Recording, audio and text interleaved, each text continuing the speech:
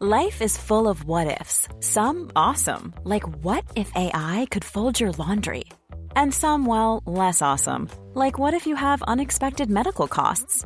United Healthcare can help get you covered with Health Protector Guard fixed indemnity insurance plans. They supplement your primary plan to help you manage out-of-pocket costs. No deductibles, no enrollment periods, and especially no more what-ifs. Visit uh1.com to find the Health Protector Guard plan for you. Hey, it's Danny Pellegrino from Everything Iconic. Ready to upgrade your style game without blowing your budget? Check out Quince. They've got all the good stuff, shirts and polos, activewear, and fine leather goods, all at 50 to 80% less than other high-end brands. And the best part? They're all about safe, ethical, and responsible manufacturing. Get that luxury vibe without the luxury price tag. Hit up quince.com/upgrade for free shipping and 365-day returns on your next order. That's quince.com/upgrade. The Square Ball Podcast. Hello, welcome to the Square Ball Podcast, episode number 161. I'm Dan Moylan. With me is Michael Normanton. Hello. And so is Moscow White as well. You all right? Daniel Chatley. He's had a couple of beers already. If we sound very slightly different today, slightly more echoey, it's because we are in an apartment, an Airbnb in London, because we've come down for the FSA Awards, which are taking place in a few short hours. We thought just as a kind of an experiment to have a little bit of fun that we would record most of this podcast now and then record a bit tomorrow morning after the event. A, to see how we get on, and B, just to see how horrifically messy we are in the morning. Most of the fun so far has been really decorating the soft furnishings in this Airbnb. We're crouched around a table full of cushions with there's an ironing board with a duvet over it behind me. And what is underneath that tablecloth? It's a hat stand or a coat stand, yeah. And everything just to try and reduce the echo. That's right. Echo. We need to say thank you to Levi Solicitors. 10% off your legal fees when you mention the Square Ball, when you inquire. Have a look at our landing page, which is levisolicitors.co.uk/the Square Ball. Hey, thanks to you if you've picked up one of our issue 4 magazines or the winter special as well. We should say 148 pages of brand new original content, and it's a beauty. So loads of them. So thanks if you bought one. If you want to get one, it's not too late. Head to our website to pick that one up, thesquareball.net. Right, straight into this bit then, and reflections on Cardiff. Have we all got that one out of our system now? Because it hurt a little bit at the weekend. I'll be honest, I've still not watched the highlights because I don't want to. You mean you didn't sit there on Saturday night and get Quest straight on? No, I don't want to see it again, really. Has anyone else? Yeah, I've watched them. I watched the LUTV version, full 20 minutes with the good, that great 5 minutes at the start where they put the teams up. That's always worth sitting through. I mean, we were brilliant. I was quite happy to see Matches Click's chip that was so nearly a goal in at the end, and I wanted to see... Would that have been 4-0? Had that gone in? It would either have been 4-0 or 4-1, and then there was Eddie Nketiah's header with that outrageous save at the end that would have been 4-3, which that's one of those dreams, a little bit like Izzy Brown's free kick in the playoff semi-final. You just think, come on, make something nice happen. We don't have and we can't get nice things because we're Leeds United. Well, we've had nice things for 7 consecutive games, and I was thinking if that game had been 1-1, fine, wouldn't it? We'd be however many 10 games unbeaten. We'd probably all be pretty relaxed about that, and you just say, well, yeah, Cardiff, tough opponent, get a draw against the Watervole FC. But it's just the circumstances of it. Once we're 3 goals up, the whole thing with like Bielsa's inability to defend against what happens in the Championship when traditional managers are up against him. The idea is if we're 3 goals ahead and they start bombing the ball at some big strikers, should be okay. Apparently not. We need to score 8. It reminded me in some ways of when we beat Southampton 4-3 down there in that game when I don't think we scored until about the 70th minute because we were awful that day. Like, loads of people, I was there and loads of people had left because they were like, let's just go to the pub.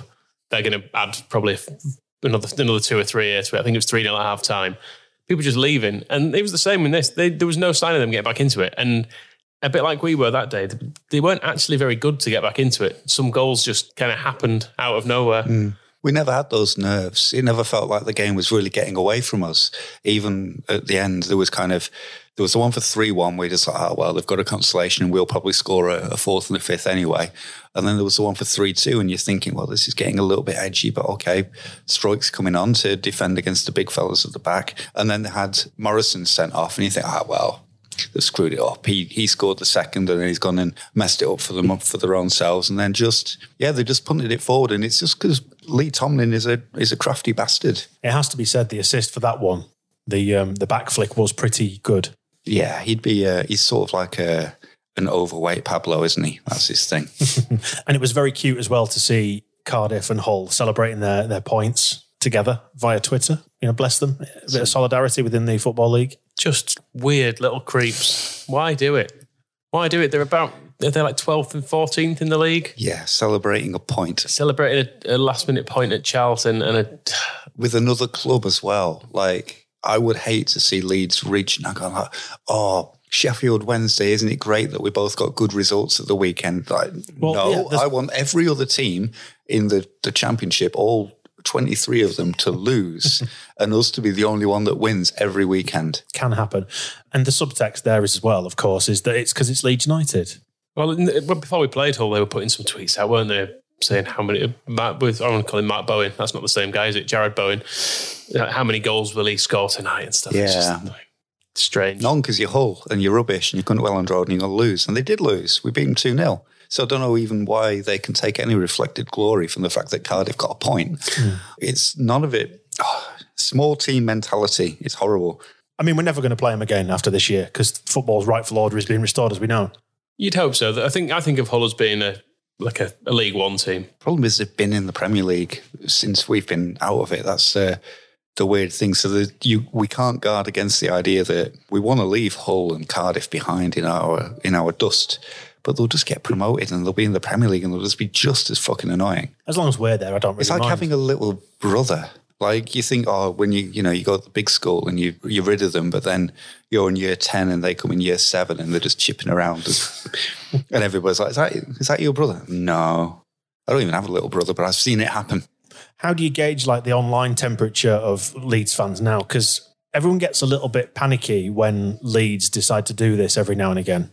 Has it calmed down now, do you think, substantially? I think so. I think people have maybe looked at the league table and gone, oh, okay, this is actually fine. There's nothing is lost at this stage. Like you say, a draw against Cardiff, even if it had been 3-3, but it had been one where it went, 1-1, 2-1, 2-2, and it was a end-to-end sort of game. It's just the fact that we absolutely killed them for an hour and then let them in without them really having to create any chances. We didn't even really let them in. They didn't have a period. In fact, I'm going to talk amongst yourselves and while you listen to that truck reversing outside and anybody listening, I've got to sleep in this room later, so I hope this isn't going to carry on if it's coming through the microphones. I'm going to look at Sofa Score. Me and Michael are in the back room in comfy beds away from the railway line. Absolutely. You're on a sofa bed near a building site in a railway line. Bastard. And it being London, they'll be building whatever they're building all night.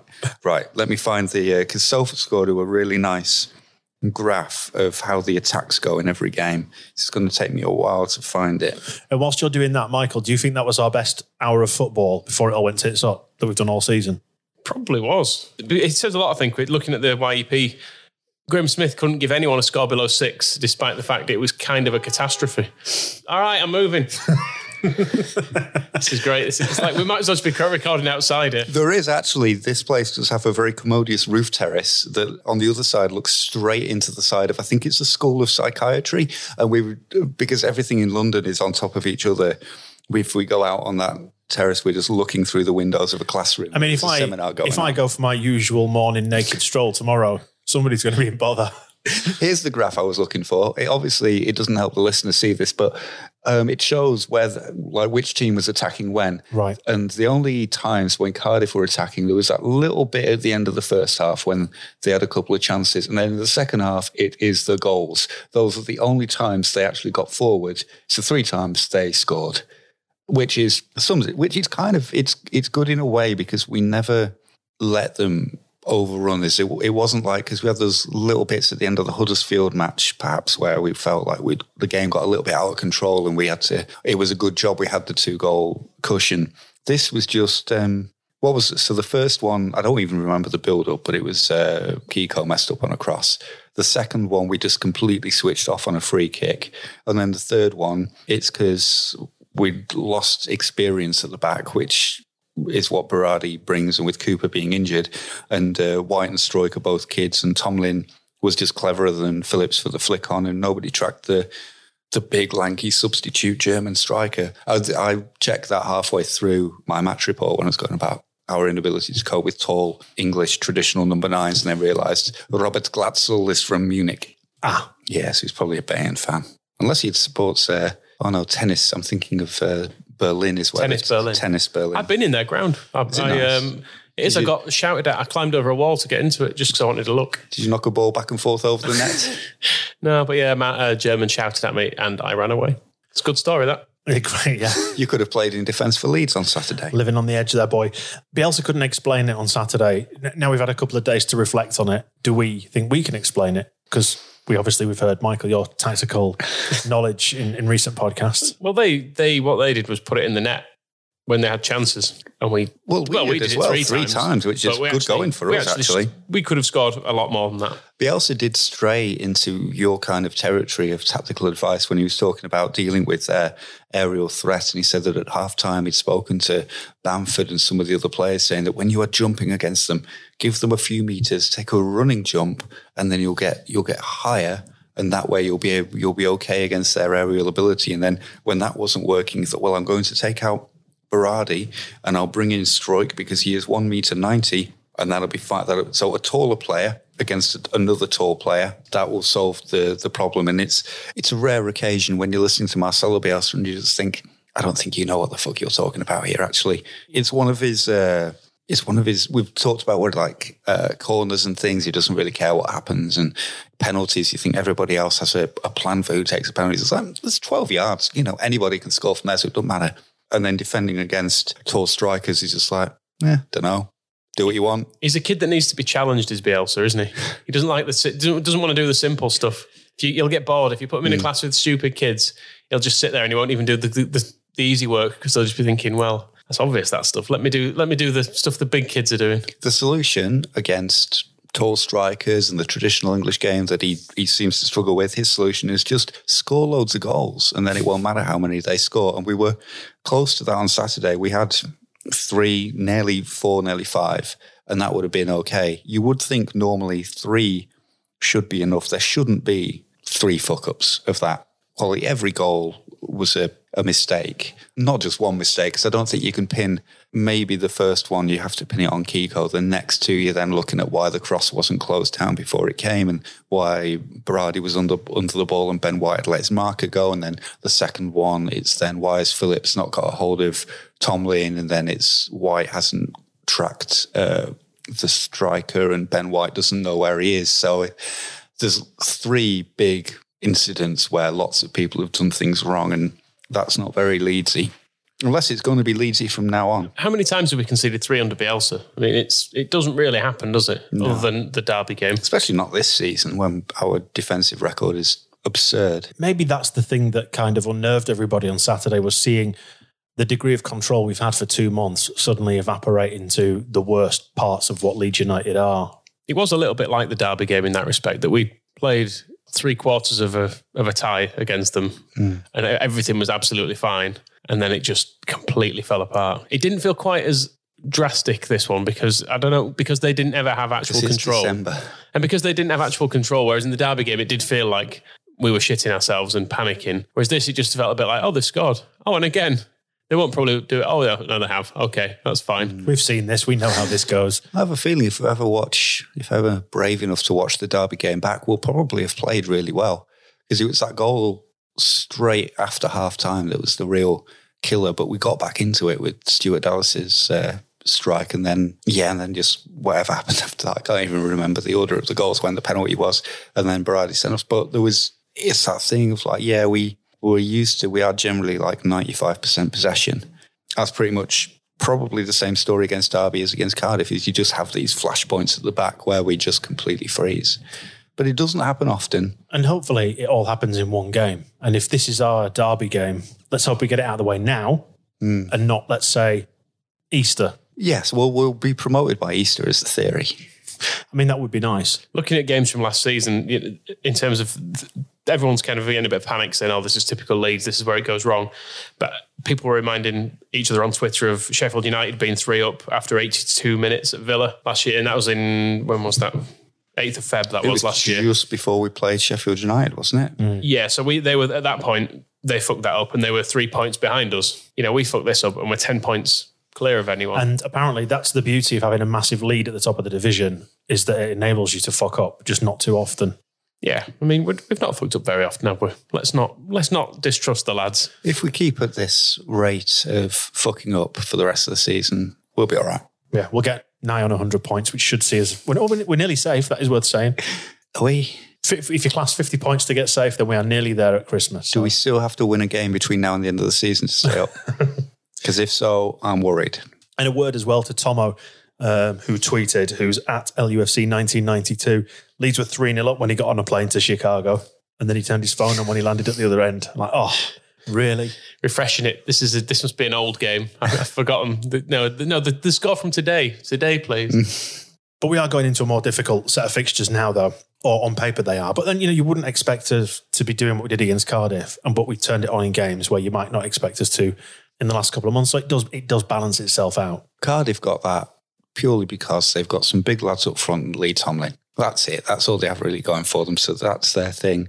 When we come up against teams like Fulham, they have more going for them. They're not one-dimensional. They're not constantly pressing our particular weak spot. So I don't fear them. I didn't fear Cardiff. We shouldn't fear Cardiff because they were terrible and we should have beaten them 10-0. But there's no reason to really take what happened for their 3 goals forwards and think that Fulham on Saturday is suddenly going to be starting to be pumping it long they're going to get Matthew Smith hurriedly back from Millwall. And go, oh no, we need him actually. We shouldn't let him go. We should never have let him go, but that's old news that I keep going over. Yeah, we're up against actual football teams for a while now. And the nice thing is, no one seems that good, do they? In fairness, no one underneath us seems capable of putting together a 10-game run where they don't lose. Everyone just beats each other there, and there's Nottingham Forest, who were at one point looking like a fairly good threat because they had a game in hand. They're capable of losing 4-0 at home to Sheffield Wednesday. Much as it pains me to say it, but if you look at I'm desperately trying to find a Premier League table now, but aren't Sheffield United 5th? Yes. And where are Aston Villa? So not 5th. Aston Villa are 17th. So Villa are struggling. Wolves 8th. Who else went up last season? Wolves didn't go up last season. No, but who else went up? Norwich are in the relegation zone. But so Sheffield United doing so well. There's always one, and Wolves from the season before. And West Brom are kind of that team this year where you think they'll just go in the Premier League and they'll be mid-table and fine. You don't feel that way about Preston, or maybe Fulham could do it. But I think the point is that last year, a couple of really good teams went up. Like, it says a lot about Sheffield United that they're 7th on this table. I guess it's been updated with Sunday's matches. But for them to go straight up and be straight to the top half of the Premier League says something about the standard that they actually, grudgingly, we have to admit, they did have in this division. It'll be interesting to see how they do next year when everybody's figured them out. It's always the second season you've got to kind of worry about. I mean, obviously, when we went up last time, we just won the championship because we're that good. I don't think anyone's ever seen anything like Chris Basham's marauding centre-back runs. I think it confuses everyone because to look at him, he doesn't look like he'd be any good whatsoever, but then he kind of is effective for them. I will actually negate my own point by considering Huddersfield's performance in staying up when they went up, and they were absolute garbage, shithousing through the playoffs without even scoring a goal. But the year after, they did get found out. They did, exactly so. But I think my point was that, there isn't the team in this division, really, apart from us. We're the team that are much better than everybody else. We just have this, we've had to struggle in the early months of the season to score the goals that prove it. The last 7 games, we have scored them, and against Cardiff. I mean, the problem at the start of the season, that game would probably have been a 0-0 or a 1-1, or we would have lost 1-0 in the last minute. But we've actually got to the point where our attacking play is resulting in 3 goals. That's much, much better than what we feared was going on. So there's no reason to think that we can't now actually be that team that is so much better than, for fuck's sake, 3rd place, Preston, get down. The table feels about right. Preston, 3rd. Us and West Brom, though, are a fair margin above everyone else. That is, week on week, when you see bits of games, that is about fair, apart from the fact West Brom leaving it a little bit late and getting lucky now and then with penalties and what have you. But, we probably just don't notice when we get lucky. And Fulham would be better if they didn't have a idiot manager. That's probably what's holding them back. Is so Fulham really with their players shouldn't be losing to Preston and losing the games that they've lost. They should be losing to Leeds next week, but they're underachieving. And I guess they are still a bit of a risk, but they've gone so far adrift that big things have to go wrong for them to catch us, and big things don't go wrong at Leeds. Thanks again to Levi Solicitors for their support on this podcast as well. A Leeds company with branches across the nation, including, guess where? West Brom? London. Oh, okay. Where we are on location right now. Depending on what condition we leave this Airbnb in, if we're engaged in a civil dispute with the, what do they call them? The owners, the hosts? No sign of a host. Where's my butler? Come to London, I expect a little silver service. Levi's do cover all sorts of areas of law, including personal and commercial services, and 10% off your legal fees if you mention the Square Ball when you contact them. Do us all a favour, head to our landing page on their website, which is levisolicitors.co.uk/the Square Ball. You know, every now and then there's that transfer that everybody absolutely is adamant will happen. You know who I'm talking about, don't you? David Stockdale. That's the one. Dwight Gale? Erling Haaland is the one that I'm on about this time, who is Alfie's son, we should say, who's been rumoured for a long time now to be joining Leeds. Subject to us going up, I would say, because he's a Leeds fan. If you don't know the backstory, obviously grew up watching Leeds when his dad was in Leeds. When his dad was here, yeah. Yeah, I wonder if Gunnar Haller might be the godfather, perhaps. Unfortunately, those lot from across the Pennines who are ruining Dan James's career, they're sniffing around quite prominently. He's very promising, though. He wouldn't go there anymore. He's done interviews saying that he wants to win the league with Leeds and that he doesn't like Man United. And there was one even this season where he was asked, is he bored of the speculation linking with Man United? And he said 100%. And I think he used an expletive, bored. But now, yeah, it really does sound like Ole Gunnar Solskjaer has talked him round. I mean, Ole Gunnar Solskjaer is going to be sacked before the end of the season, so I don't know why he's putting much store in that. Or you can come and, help us get back into the UEFA League, whatever it's called, Europa League. That's that one. The Fairs Cup. That's the one. Well, the reason we're mentioning this is because that's been the latest twist or angle on the QSI takeover story, is that if we do get their money and we go up, that he will be signing for Leeds as a career stepping stone. Surely the way that we're heading and the way that Man United are heading, it'd be the other way around. A quick stepping stone to Old Trafford, then over to the champions at Ellen Road. Well, he'll probably join us. We'll get in the UEFA Cup in his first year. He'll be content with that. We'll win that and probably finish, I don't know, Liverpool seem quite good. Probably finish third, back in the Champions League. Who's finishing second? Man City, maybe? No, the shot. Pep will be gone at the end of the season. He'll give up. They'll get Big Sam probably, won't they, after that? Put John Stones up front. He's a big lad, big Barnsley lad. Go on, son. Yeah, it's from, I think the source is Bleacher Report, who've been talking about Erling Haaland's future and saying that, if there's a lot of ifs. If he doesn't go at Scum in January, if QSI take over Leeds and if we get promoted, there's this talk that going straight to Scum would be too much of a leap he's in Austria at the moment, isn't he, playing for Red Bull Salzburg? I can't imagine that he's not in a better team where he is. Yeah, I mean, he either comes here and spends the rest of his career here and has Leeds badges tattooed over every inch of his body and then is buried here when he dies, or nothing. Just nothing. Yeah, nothing. Or he can just go and play for Scum. One or the other. It's time to choose, Erling. I just realised in the first bit then we didn't throw enough shade at Hull over Keepergate, because I know it's old news now, we've had Cardiff since, but former Leeds favourite Eric Lehigh. He was a half favourite, wasn't he? I quite liked him, actually. He was all right. He was fairly quick in that division. I think we wanted to keep him because we were just desperate for any players who were quite good. And he was like, he looks good. And, has he played in the Premier League since? He may have done. I think he was at Forest for a while, wasn't he? Either way, he's a barefaced liar. Forest has not been in the Premier League for a long time. No, but I'm basically saying he's done all right since we didn't get hold of him. Well, he's a liar now. Yeah, so. I realised that. I mean, even Grant McCann, where he was like, Bamford knew what he was doing. It's another fucking Chris Wilder effort. I'm surprised Wilder hasn't pitched in. I see that. Ashway, fucking, we're top of Premier League and we're going to sign Haaland. Sharpie's onto him. He knows Leeds. He knows Sheffield. He knows, what's his dad called? His dad. And he's told him, phoned him up. He said, Bamford, you aren't getting the team out of him because he'll tell lies about you. I mean, that is true as well. He will not get in the team ahead of Bamford. Nobody's getting in the team ahead of Bamford. Ever basically. again. No, we could sign Messi and he'd be like, well, is he going to work as hard off the ball as Bambo?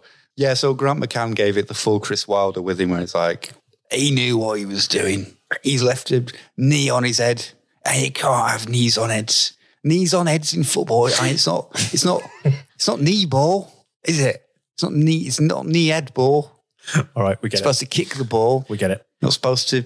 I like doing the fallout from this on Twitter with certain Hull fans having, the old saying about it's easier to fool someone than it is to convince them they've been fooled. They'd taken in Lehigh's truth so completely that when the footage came out from behind the goal, they were like, I think that's probably been edited or it's not showing it properly. There's a Pruder level stuff. They've cut frame 433 or whatever it is where it shows the impact. I don't think I think he definitely has still taken his head off there. As the Manic Street Preacher said, this is Lehigh's truth. Tell me yours. Yeah, because part of the story was as well that not only did he need him in the head, he'd then taken a step back to stamp on his temple and try and finish him off, which again from the clip. I gather he didn't he? Well, no. Maybe from certain angles. Funerals next week. I have a certain level of sympathy with I don't think the keeper necessarily has dived or done or faked an injury. I think as he's scrambling to get back up to stop whatever ball is coming in, he is getting up from the floor and he basically runs into Bamford's thigh and he drops down again. It's his hip. Yeah, and if people are moving at speed. That's Bielsa's fitness. His hip bones are like blades. And if he's moving at speed, so lean he is. He's going to go down again, and that's fine. But then what did not happen... Scalped him. It was not deliberate. Lee Tomlin had hit him. It'd have been lovely and cushioned, and it'd have been absolutely fine. And then what did not happen is this idea that Bamford then suddenly backed up and reversed over him like it was some meanie reversing over a kid's bike in a truck. If you've hit like a fairly small wild animal on a country road, well, should I go back and finish the job? Bamford, I imagine, probably on his land. Exactly. He's they'll fox hunting and all. I'm fed up of the poachers, but that definitely did not happen. There's maybe I wouldn't have said it's a foul. It's definitely not deliberate, but there was probably enough there that Bamford did just knock into their keeper and he went down again. But this whole business of then another foul to stop him from saving the shot is just an absolute lie. And the whole way that Hull tries to construct it. And even then, if we say, all right, we'll chalk that goal off, we still won 1-0. Up yours. On to the Manager of the Month award, which Bielsa reluctantly accepted. He doesn't want it, does he? He doesn't want accolades. He gave it to Liam Cooper. You see that in our friend Phil Hayes reporting on it. He realised apparently because he's very keen on following convention in the Championship. So if other managers do something, I don't think he's going to start going around in a grey tracky velour tracksuit, a grey velour tracksuit like Neil Harris was wearing at the weekend. But if other managers have their photograph taken when they're Manager of the Month, he's like, okay, well, I'll do it. And then he posed for the photos and then, Liam, do you want that? Means nothing to me. Liam, you take it away. So he took it. I think as a player, you wouldn't really want it either, would you? Because people would just go around to your house and go, you're not a manager. And he'd be like, no. Long story. He sort of gave me it because of...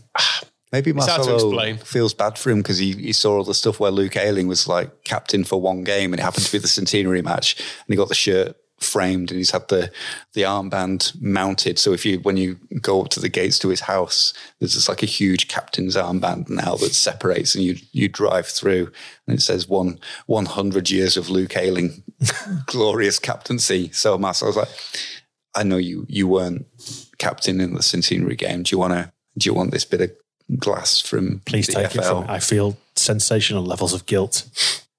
He should have given it to Jackie Harrison, who was nominated for Player of the Month and should have won, but didn't win. It's starting to bug me as the Jackie thing now. Is it you, Michael? Did it split the vote? Because some people were voting for Jack Harrison and some were voting for Jackie. Case of mistaken identities. No, it's catching on now. You can't resist it. Did you see Graham Smith's updates on the weekend? Jackie Harrison mentioned throughout. I noticed someone... Don't enable him, Graham, I think someone please. tweeted us saying that someone sat near them shouted, go on, Jackie. Yep, because they know it suits him and it's nice. It's nice for a player to have a nickname. And all we need to do now is work that into his song. Oh, Jackie, Jackie Harris. And Jackie Jack at the end. No? no. Okay. Hey, a word on the Leeds ladies as well, because Dan O'Hearn, who's the manager there, won Manager of the Month and probably did willfully accept it. Oh, yeah, you're not going to let that go. He's not letting anyone else touch that. There was, they won all their league games in November. I think it was 3 out of 3, and they just won again. Their last game of 2019 was against Bolton, and they won 2-0. Last game, lazy.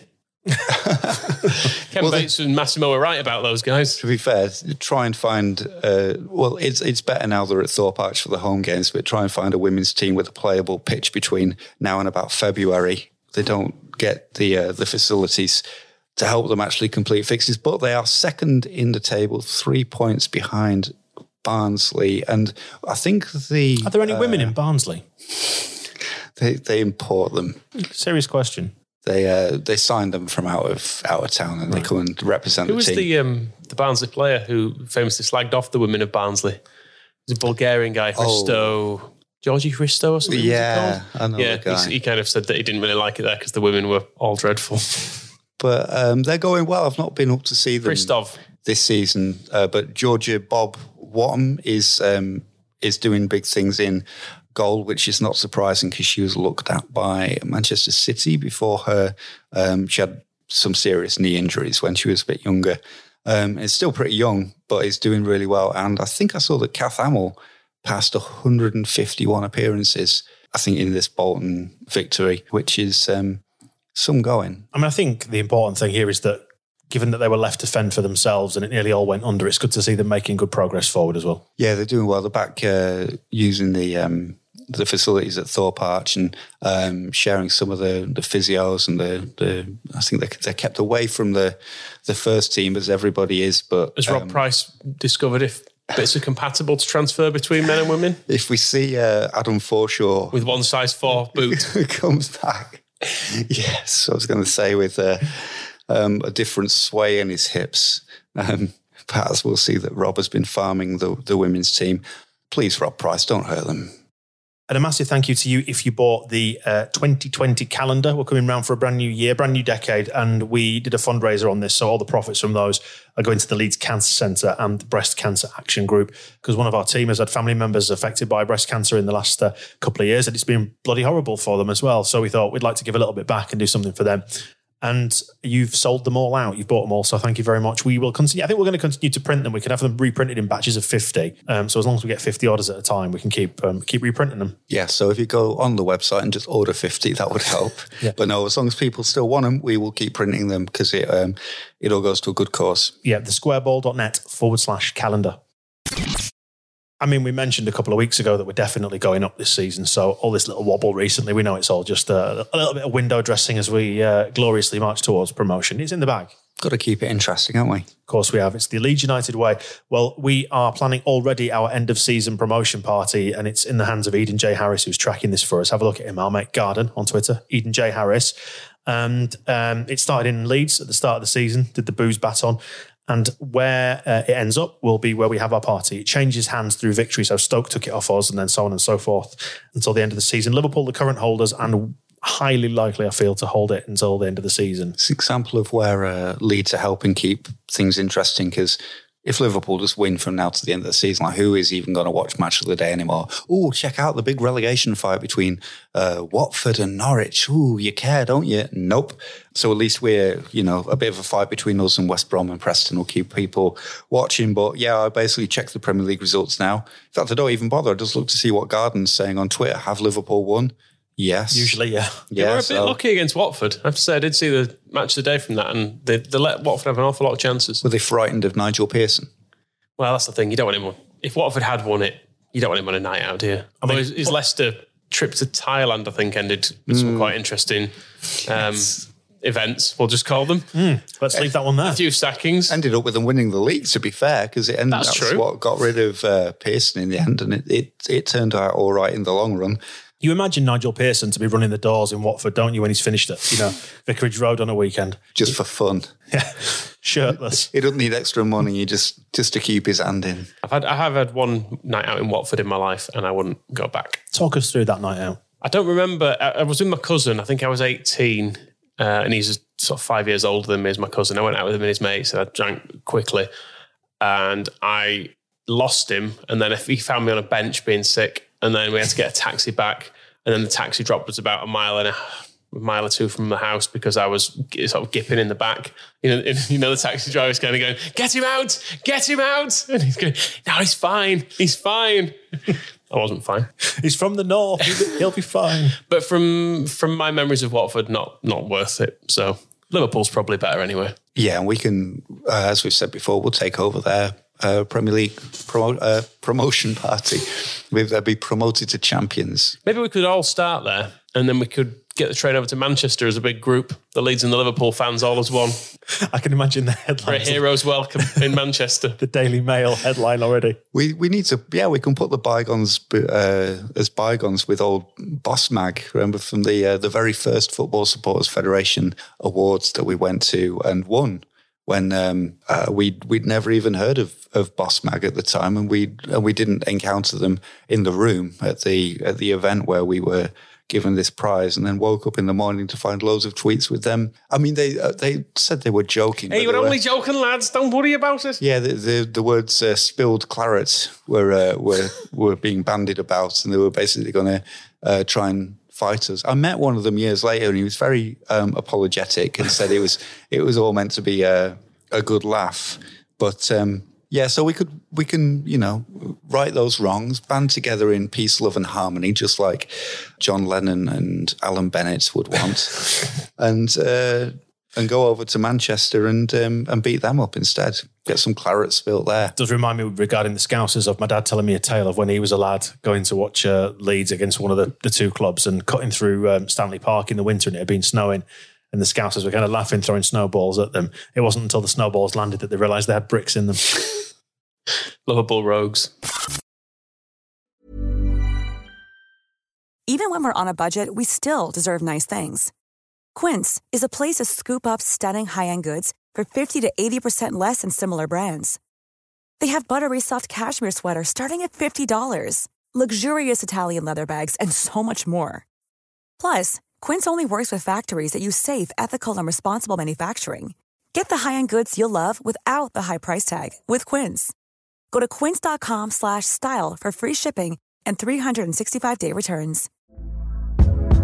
Hey there, it's Michelle Norris. I'm host of a podcast called Your Mama's Kitchen. When I travel, I'm usually looking for a way to find a taste of home when I'm not at home. And one of the things I love to do when I am at home is entertain. And Airbnb allows me to do that. When I was in California recently, I rented a house that had a great kitchen. And when we were sitting around the table, we were all thinking, we're in someone else's house. Someone could be in all of our homes as well. If you have a home, but you're not always at home, you have an Airbnb. Your home might be worth more than you think. Find out how much at airbnb.com/host. A lot can happen in 3 years, like a chatbot may be your new best friend. But what won't change? Needing health insurance. United Healthcare Tri-Term Medical Plans, underwritten by Golden Rule Insurance Company, offer flexible, budget-friendly coverage that lasts nearly 3 years in some states. Learn more at uh1.com. Well, we're in London doing a recce here for Leeds at the weekend. They're playing Fulham. It seems we've come to the wrong part of town because we're in the East End at the Tower of London. However, Liam Cooper's back, which is important, I think. Do you think he'll go straight back in? Is he definitely back? What have you heard?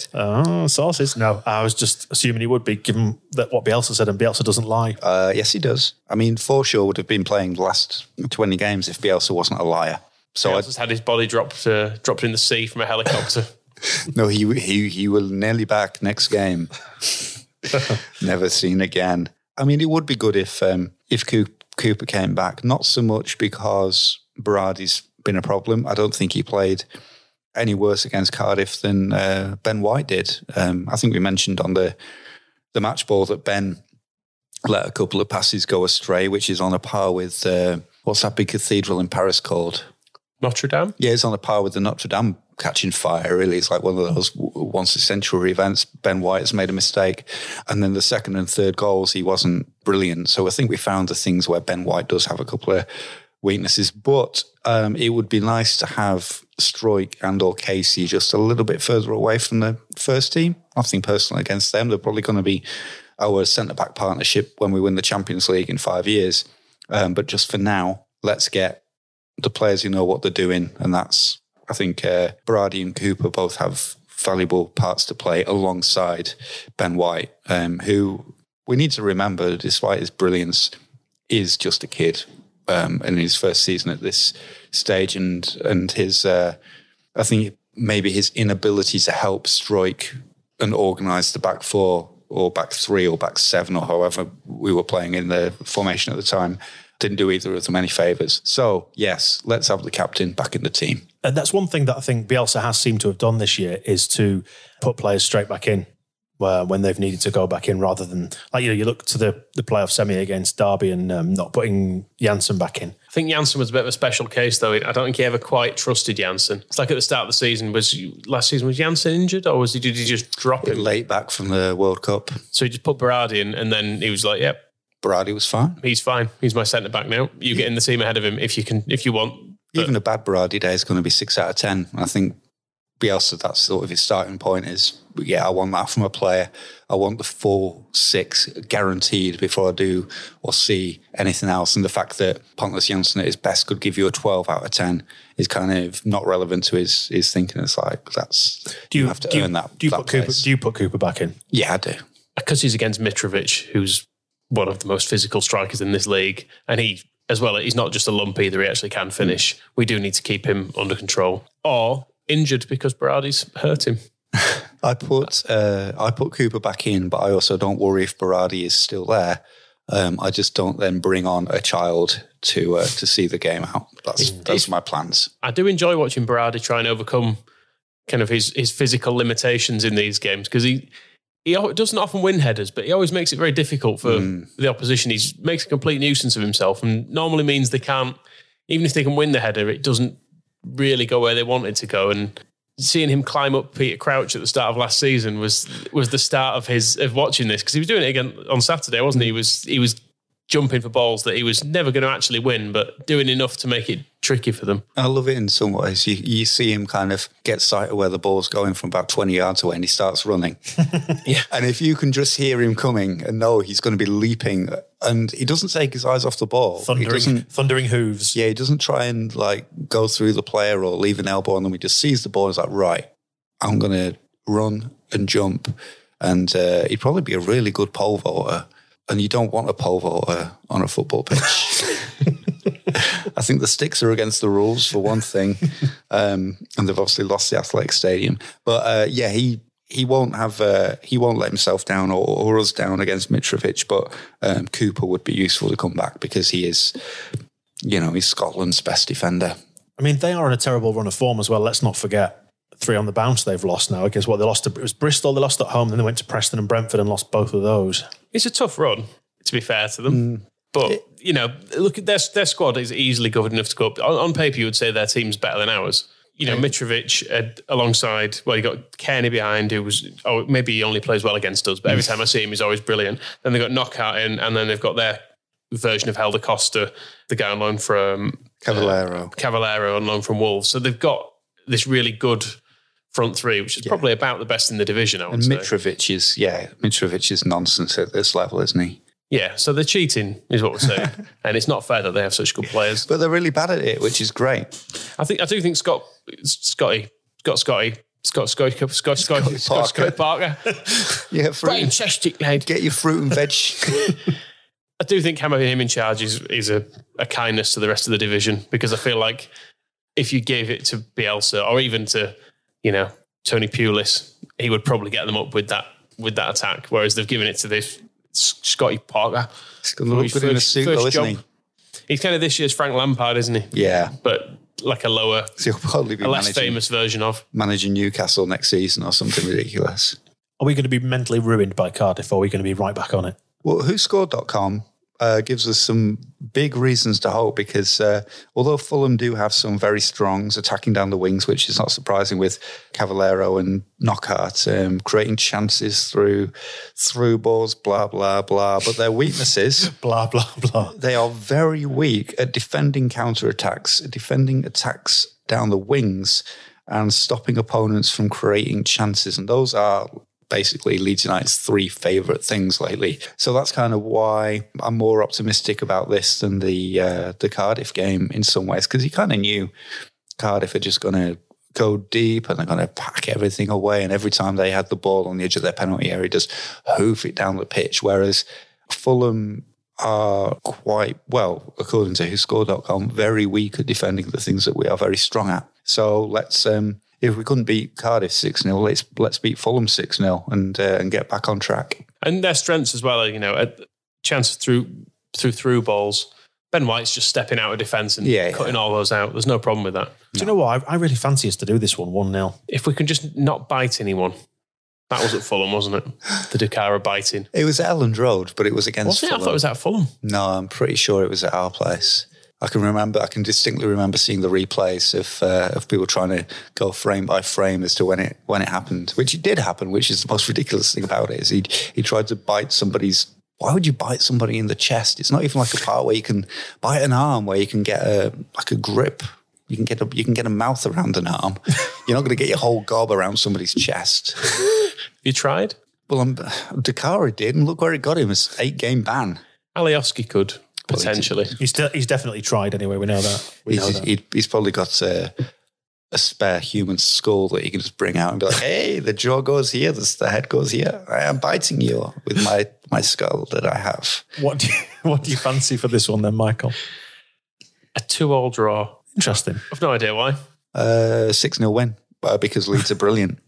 I'm delighted with your newfound optimism. It's wonderful. And it gives us hope going into Christmas, because it is quite a tough run of fixtures over Christmas when you look at Preston at home, who will win, and then Birmingham away, which will also win. I mean, West Brom will go there, we'll win that. Once we win those, that'll put us, the Boxing Day win will put us at least 13 points ahead of Preston. The West Brom win will put us at least 1 point ahead of them.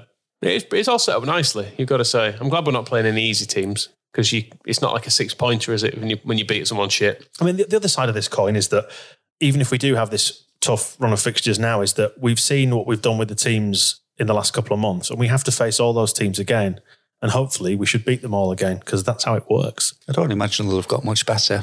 No, and we've kind of got most of the teams in this division figured out. And, you know, the early season wobbles against like Derby, where we chucked it away, and Swansea, they've lost form now. God, I want to beat Derby so much. Forest as well, they've wobbled. I just think that we've got more in our locker now. Well, those games, we won those games, really. We should be. Well, we did. I mean, all right, Johnny Woodgate.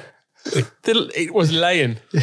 The final scores were laying. We did absolutely murder those teams. They were shit. Like Forest were terrible when we played them, as were Derby. I mean, Derby were probably the worst. Forest were medium worst. And then Swansea were like just about acceptable, but should still have lost 2-0. You know what I really want to see from when we play Derby again? You know those, when you see like South American football where they have cars parked behind the goal and players go and celebrate by just like opening the door and sitting and pretending to drive? Let's do that. Everybody like gets into a big car behind the goal at Derby and is like, well, hey, beep, beep. There will definitely... Crack some cans open. Well, if we go there and win, Click will be all over something like that. You know, doing the steering wheel gestures with his hands or whatever. Of course he will. You know he will. Click running around Pride Park doing the steering wheel. somebody tell him. He'll know. He knows. Alioski pulls the Keo mask out of his shorts. Hopping around on one leg.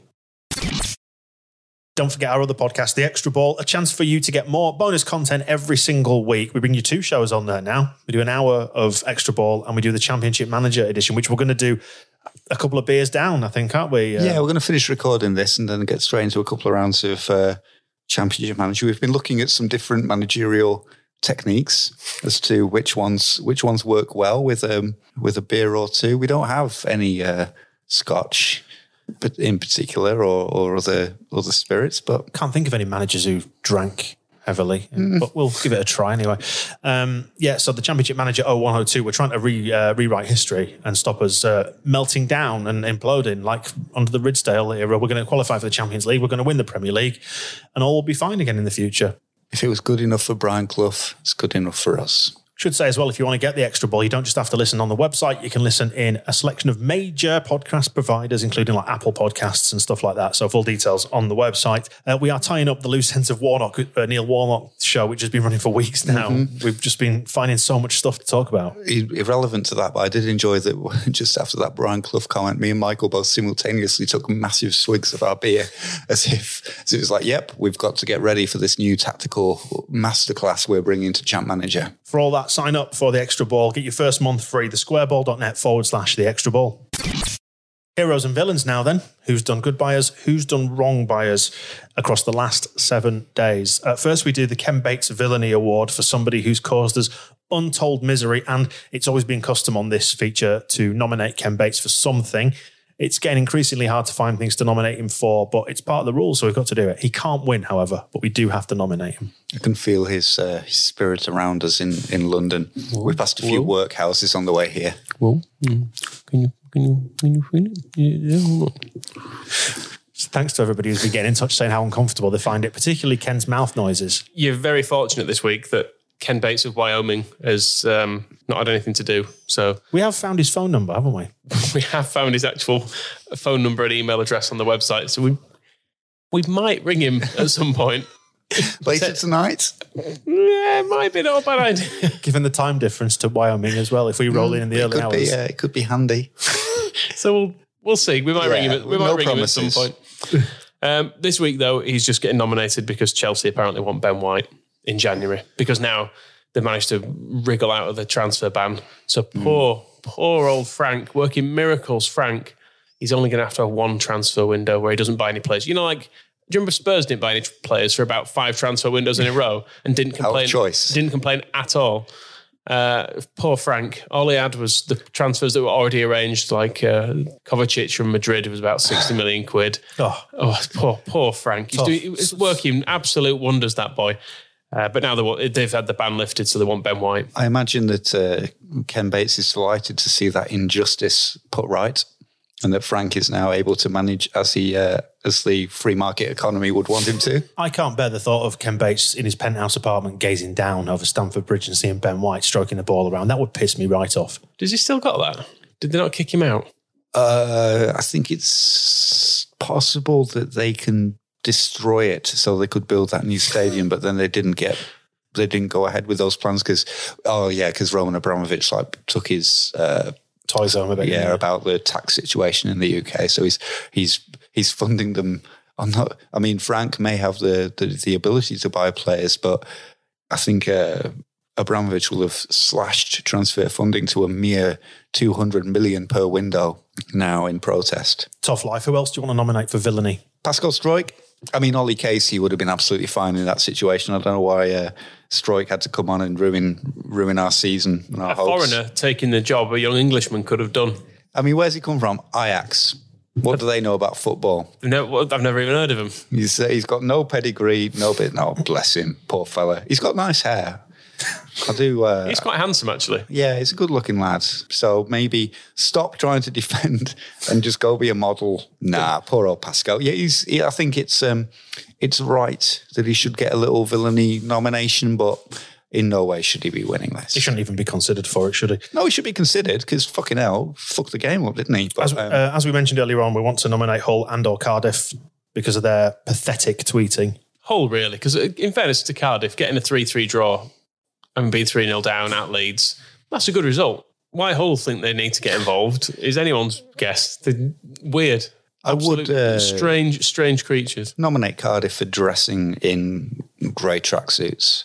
They did just look weird on the touchline. None of them looked like footballers. Kind of betting shop through the daytime vibe, didn't it? It was more like students going to the corner shop hungover. That's what they look like. Speaking of betting and misery, you need to go into this as well, I'm afraid, Michael. For my magnificent £85 win. Yeah, for the benefit of anybody who hasn't yet heard the match ball, Michael profited quite handsomely from Leeds United conceding 3 goals against Cardiff at the weekend and was delighted by it.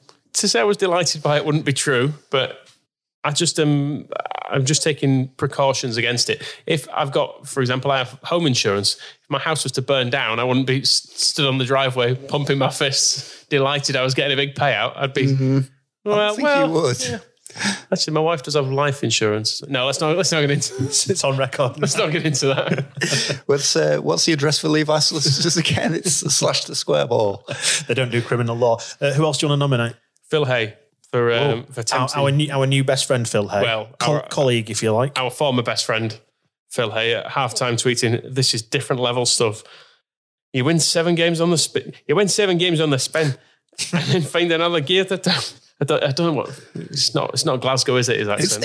He's from Edinburgh. Well, anyway, I'm sure he'll be delighted. You win 7 games on the spin, and then you find another gear to turn in the first half like that. Cardiff can't live with it, and the Championship aren't really living with it either. We'll probably have to address this on the Phil Hay show when I can provide more context to the way that he was drooling the Iron Brew down his chin all through that first half, and he could barely choke his haggis down. He was so amazed by what Leeds were playing. But did you get the heroin in all right?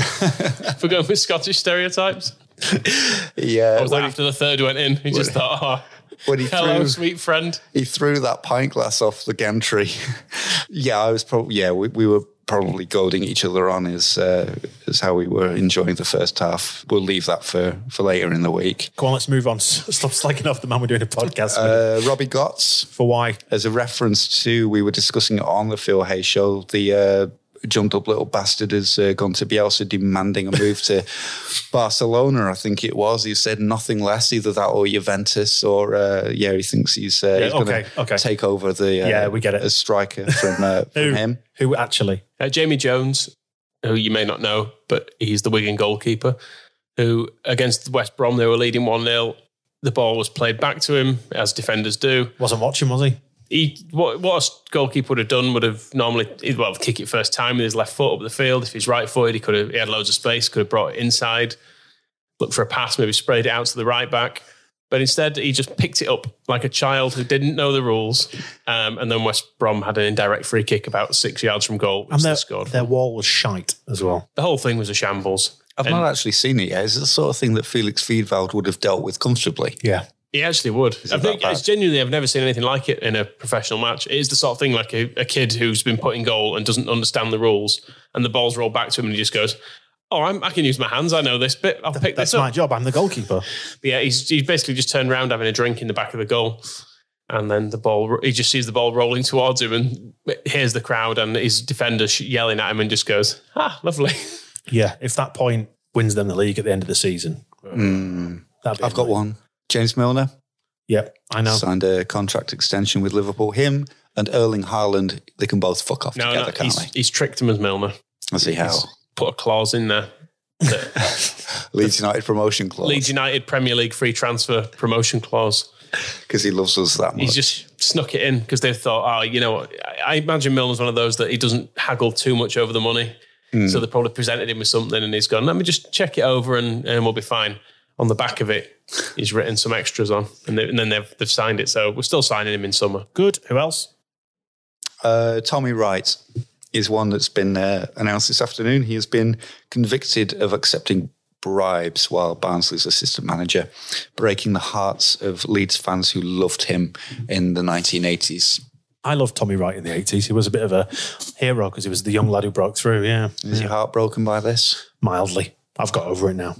Is that all are those all your candidates then, or do we... I think that's everybody. Yeah, quite Coming to London, just in general, I don't like it here. Noisy, isn't it? It really is noisy. And expensive as well. Yes, although... And just as we say that, there is a train rattling past. Yeah. Probably a train full of people being charged through. Well, the one thing is public transport's cheap. So for having cheaper public transport than we have in the north. Okay. Who do you want to win this? Phil. You don't mean that. I don't know, give it to Hull? Yeah, of course we're giving it to Hull. Like, the weekend had nothing to do with them. It's surprising they weren't going all like, you've been mauled by the Tigers. We got a draw with the Tigers. Just awful, awful people. Just... Cut it off and push it into the sea. Yep. Holland, if you want this, you can have it. Mind you, the way the climate change stuff is going, won't be a problem soon, will it? Beverley-on-Sea. Let's move on to the Andy Hughes Hero Awards. Somebody who's done better by us across the last 7 days. Nominations, please. London, because for the first time ever, let me just get up from my seat. Theatre. Nearly knocks his beer over as well, silly twat. Look at this. What I have here on a plate. Not one, but 2 Yar bars. Yes. I've scoured the north, by which I mean Wakefield Sainsbury's and White Rose Sainsbury's. I've tried the Dortmund Square Sainsbury's as well, to no luck. But we come to London, the first, not even a big Sainsbury's, a Sainsbury's local. 2 types of Yar bar. Yeah, Two types. Long-time listeners of the podcast, or earlier in the season at least anyway, would understand the Yar bar reference. So I'd like to invite you all to try some delicious Yar bar. I mean, do you want the cloudberry or the vanilla? Which way's which? Is this It's the cloudberry. Cloudberry? I was quite... I love vanilla in general because that'll be like ice cream, so I'll go with vanilla first. See what this is actually like. Yar Bars is a company owned by one of Rodrizzani's mates, isn't it? It's like sickly cheese. Well, thanks to the glory of an edit, you didn't need to hear us eating there, but... Don't worry. Well, the vanilla's all right, actually. I had the cloudberry first, and that just tasted like... Clouds? I don't go near the cloudberry one. If clouds could be described as like claggy... It's like if someone's used a jam knife in Philadelphia. It's got a sweet edge on it. Very specific. They... Yeah, because the vanilla one, is it wrapped in chocolate? So you have this chocolate element. You think, oh, okay, it's a little bit like an ice cream sandwich. And then you realise it's full of fucking soft cheese. It is cheese. It's like, it is cheesecakey. That's the thing. It's very claggy, yeah. It's not exactly going great with if we're throwing out brand names, the Northern Monk Origin IPA that I'm drinking. I don't think it should necessarily be paired with a Yar bar. I feel we should probably move on now. Well, the Nordic Quark bars, do you know which bit of... Nordway they're made in? Well, I'm going to try this cloudberry one at least for... made in Estonia. What? Makes it sound like you dropped it then because it was made in Estonia because you hate Estonia. Estonia's a fine country, but they've got no business with Yar bars. I feel it was a bit anticlimactic, the Yar bars. We talked about them for so long. Right. Email to andrea.radrizzani@leedsunited.com. Dear Andrea. For the love of God, please let's get back on message. Okay. What was the message? Heroes. Oh, yes. Heinz Skite, I believe you pronounce it. It's a good change of pace. Yes. He was a guest of the club at the game on the weekend, but he's a Holocaust survivor and he ended up in Leeds and went to a Leeds game before he even went anywhere else in Leeds. Basically got off the train with his brother and they just went to Ellen Road and watched the game. And he's 99, I think, now. And he's been sort of a Leeds fan for 80 years. So, Christ, imagine being burdened with these idiots for 80 years. He didn't even need to be a Leeds fan either. He's come here. He's done this by choice. He's thought, no, actually, I think Leeds United that looks like good fun. I'll go there. But yeah, nice for someone like that to be honoured. Yeah, it's good that they got him back for the game, and he saw 6 goals. And so we have to nominate Pat Bamford, I think, for providing 2 of those goals in that game, and loads of goals all over, and an election victory. Yeah, well done. People are wondering how did the Tories manage such a landslide, and I think a lot of it has to be put down to the popularity of Pat Bamford. And also, one of our other top scorers, own goal. How many has own goal got at the moment? Is it 4 now? It's just a load, isn't it? It's more than, probably more than Matches Click. Come on, Clicky, sort it out. So, own goal gets a nomination. And anybody else then before we wrap this up? I'm going to give Jackie one for not winning his Player of the Month, but do you want to encourage him? Come on, Jackie. Go on, Jackie. No. Okay. I want results. Nomination's not enough. That's like losing in the playoffs. I've had enough of that. Come on, Jackie. Win something. Who's having it? Pat. You're taking Pat Bamford over the Holocaust survivor who's supported Leeds for 80 years. Anybody who can tolerate Leeds for 80 years, I think, deserves a certain something. Especially when you didn't have to. I'd be inclined to pay our own tribute to Heinz Skite. It's a great story, leaving his luggage at the station and going down to watch Leeds United play. Just to, I guess, if they're going to do one thing while you're in the country, you may as well watch Leeds. Give it Heinz. Right, we're going to break off the podcast at this point and do the final sign-off and recording in the morning. The other side of whatever's about to happen this evening. So wish us luck as we go into the awards. Due to the beauty of editing, you will hear us in just a matter of seconds. Do we know which footballer we're going to encounter tonight? Because they always have a fairly substantial Player of the Year shortlist, and sometimes they even turn up instead of just sending a message.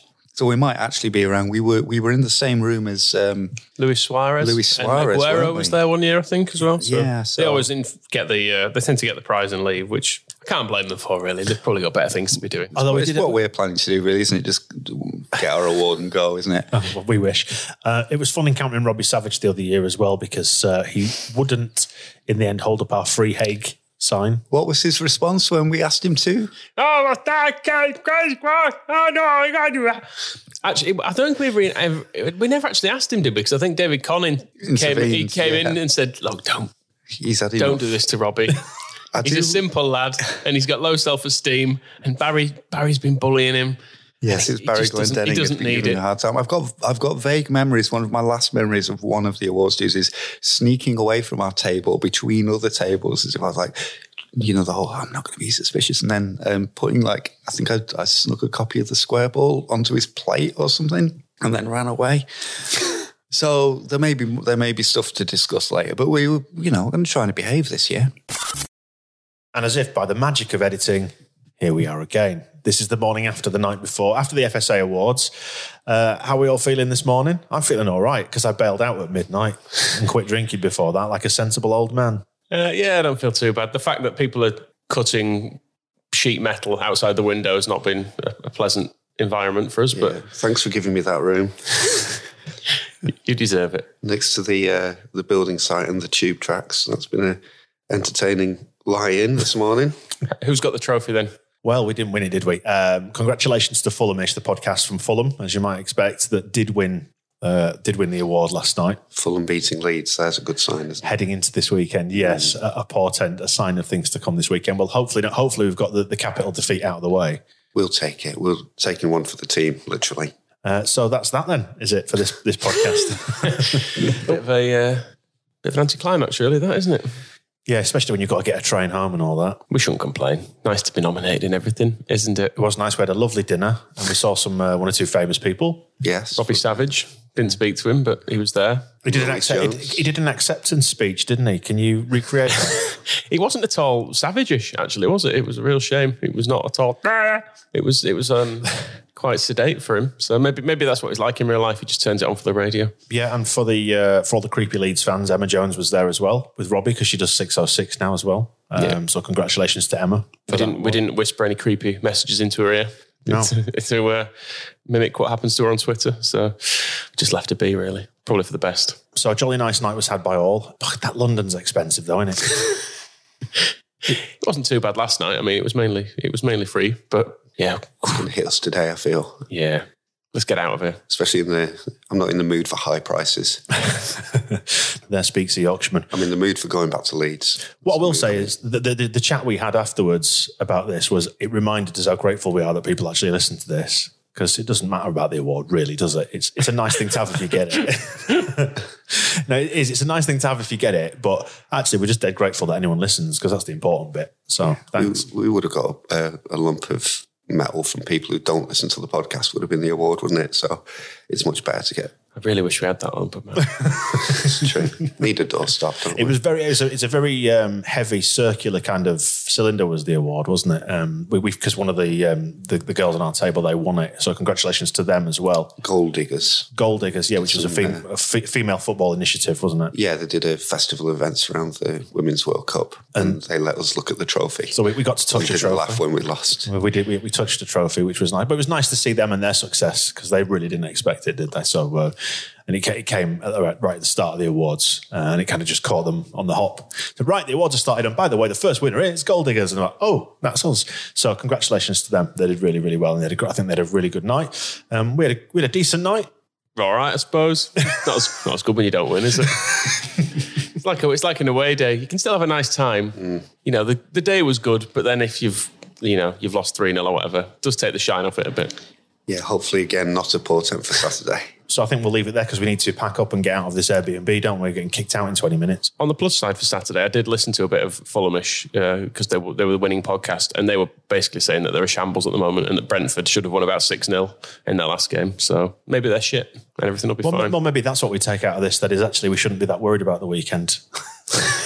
We'll let you know when it happens. I mean, the day that we go into a weekend not worried is when you start to get a backfire like against Cardiff. Oh well. Come on, Leeds. Maybe next year, eh? They need to win where we could not. Yeah, thanks for listening to this one. And thanks for listening across the last 12 months and everything as well. We should probably go. Yeah, I suppose. Got a train to catch. So listen, have a check out of the stuff on the website, thesquareball.net. We really appreciate it. And we'll speak to you later in the week. The Square Ball Podcast.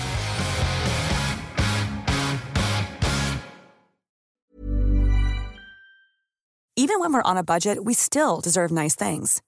Quince is a place to scoop up stunning high-end goods for 50 to 80% less than similar brands. They have buttery soft cashmere sweaters starting at $50, luxurious Italian leather bags, and so much more. Plus, Quince only works with factories that use safe, ethical, and responsible manufacturing. Get the high-end goods you'll love without the high price tag with Quince. Go to quince.com/style for free shipping and 365-day returns.